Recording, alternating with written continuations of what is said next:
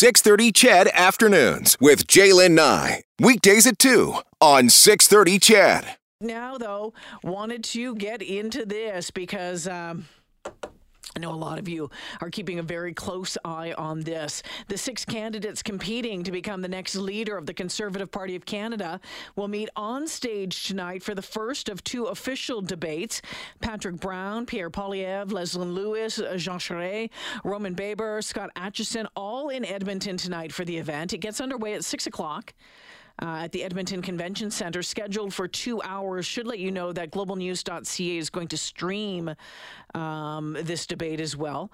You can expect candidates to field questions on topics like the future of energy, a big one in this province, of course, the environment, law and order, the cost of living in the north. Patrick Brown will be joining the other candidates. He decided not to do the unofficial one last week. He wanted to sell memberships instead. Let's get into all of this with political science professor, the person we turn to when we're talking politics, Dr. Lydia Miljan from the University of Windsor.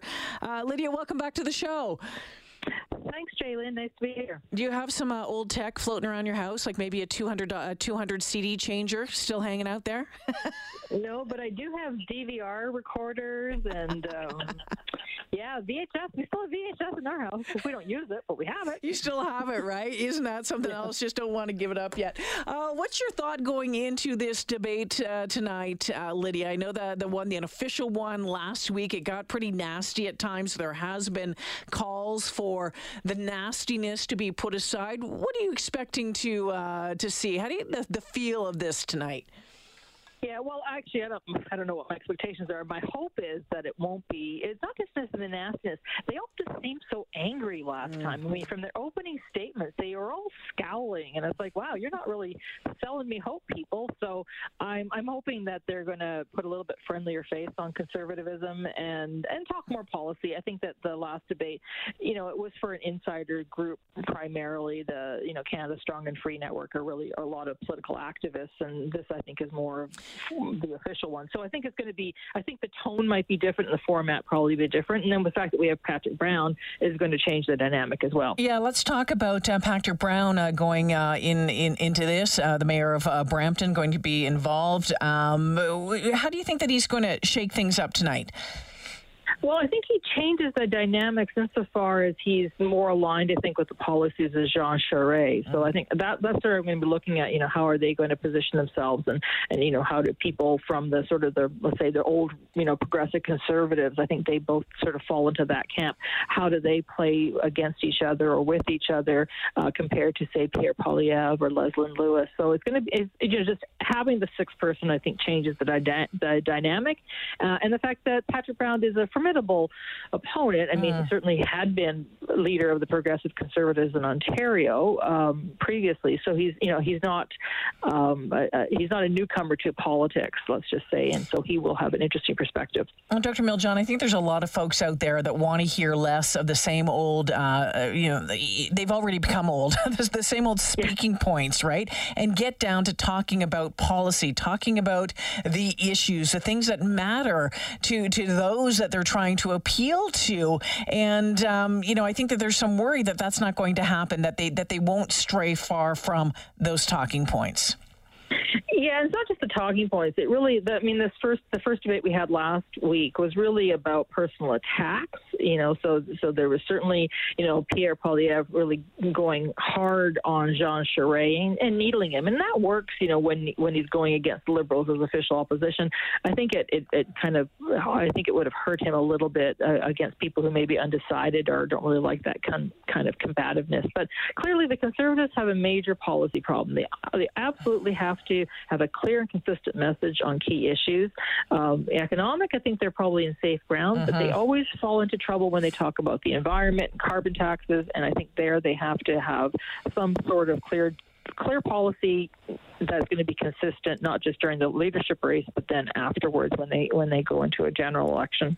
Curious to know your thoughts on this. Of course, there's been a lot of talk about the abortion debate going on in the United States, and it's spilling over across the border into Canada. We know the Conservative Party has had some reluctance to talk about it in the House. There's the possibility that it's going to come up this evening. How do you think that's going to go down? What is that going to look like this evening if it does come up? Yeah, I think if it comes up, it'll probably come up in the context of someone like Leslyn Lewis, who is unapologetic about her pro-life position, and she does have an interesting position on it because she argues that for a person of color, that abortion is harmful for minority groups and for people who are vulnerable. So she has a very nuanced position on it, and she's the only woman on the stage. So she, it's going to be awkward for the men to oppose her, and some of them, I think someone like Patrick Brown, though I'm not clear on this, I assume he's probably a pro-choice kind of leader. So it's tough for the Conservatives because they have a strong social conservative base that feels very strongly about this, and then they also have sort of libertarians and economic conservatives who, not that they may be pro-choice, they may be pro-life, but it's not the strongest thing for them. And it's always a no-win situation for Conservatives, and it's telling that the Morgentaler decision came out during a Conservative government, and Kim Campbell at the time was Justice Minister, and she tried to put in a compromise abortion bill, and it couldn't pass then when they were in a majority situation. And since then, they've just avoid it like the plague. Yeah, without a doubt.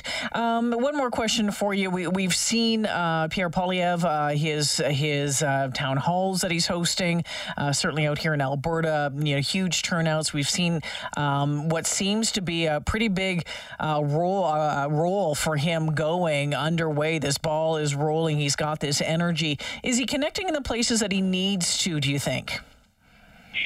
That's a tough one. I mean, there's obviously different strategies going in, and I've heard different things from different people. So he's certainly bringing in the crowds. He's bringing in the enthusiasm.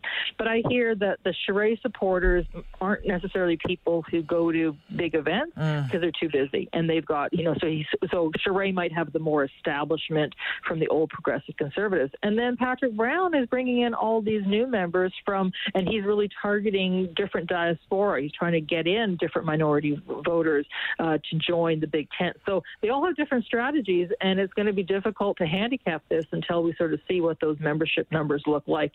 How many new members can each of these candidates bring in, and who will have the momentum once we get into voting day, which is, a fair way away. Yeah, it is still a few months away. And I guess when it comes down to it is those memberships, right? That's key, getting those memberships in place. Yes, absolutely. It's always and the other thing about a leadership race, which is different than a general election, is that the Conservatives have this point system. So, every riding only has 100 points. You have to win each riding to get your points in. So, if Poilievre is spending too much time in Alberta or has, he sweeps Alberta, that only gives them so many points. You still have to get those ridings, those vote-rich ridings in Ontario and Quebec, even within the Conservative Party, to be viable as the leader. All right, Dr. Miljon, thank you for joining me this afternoon. Appreciate your time as always. My pleasure, Jalen. Nice talking to you. Yeah, take care. University of Windsor political science professor Dr. Lydia Miljon joining us this afternoon.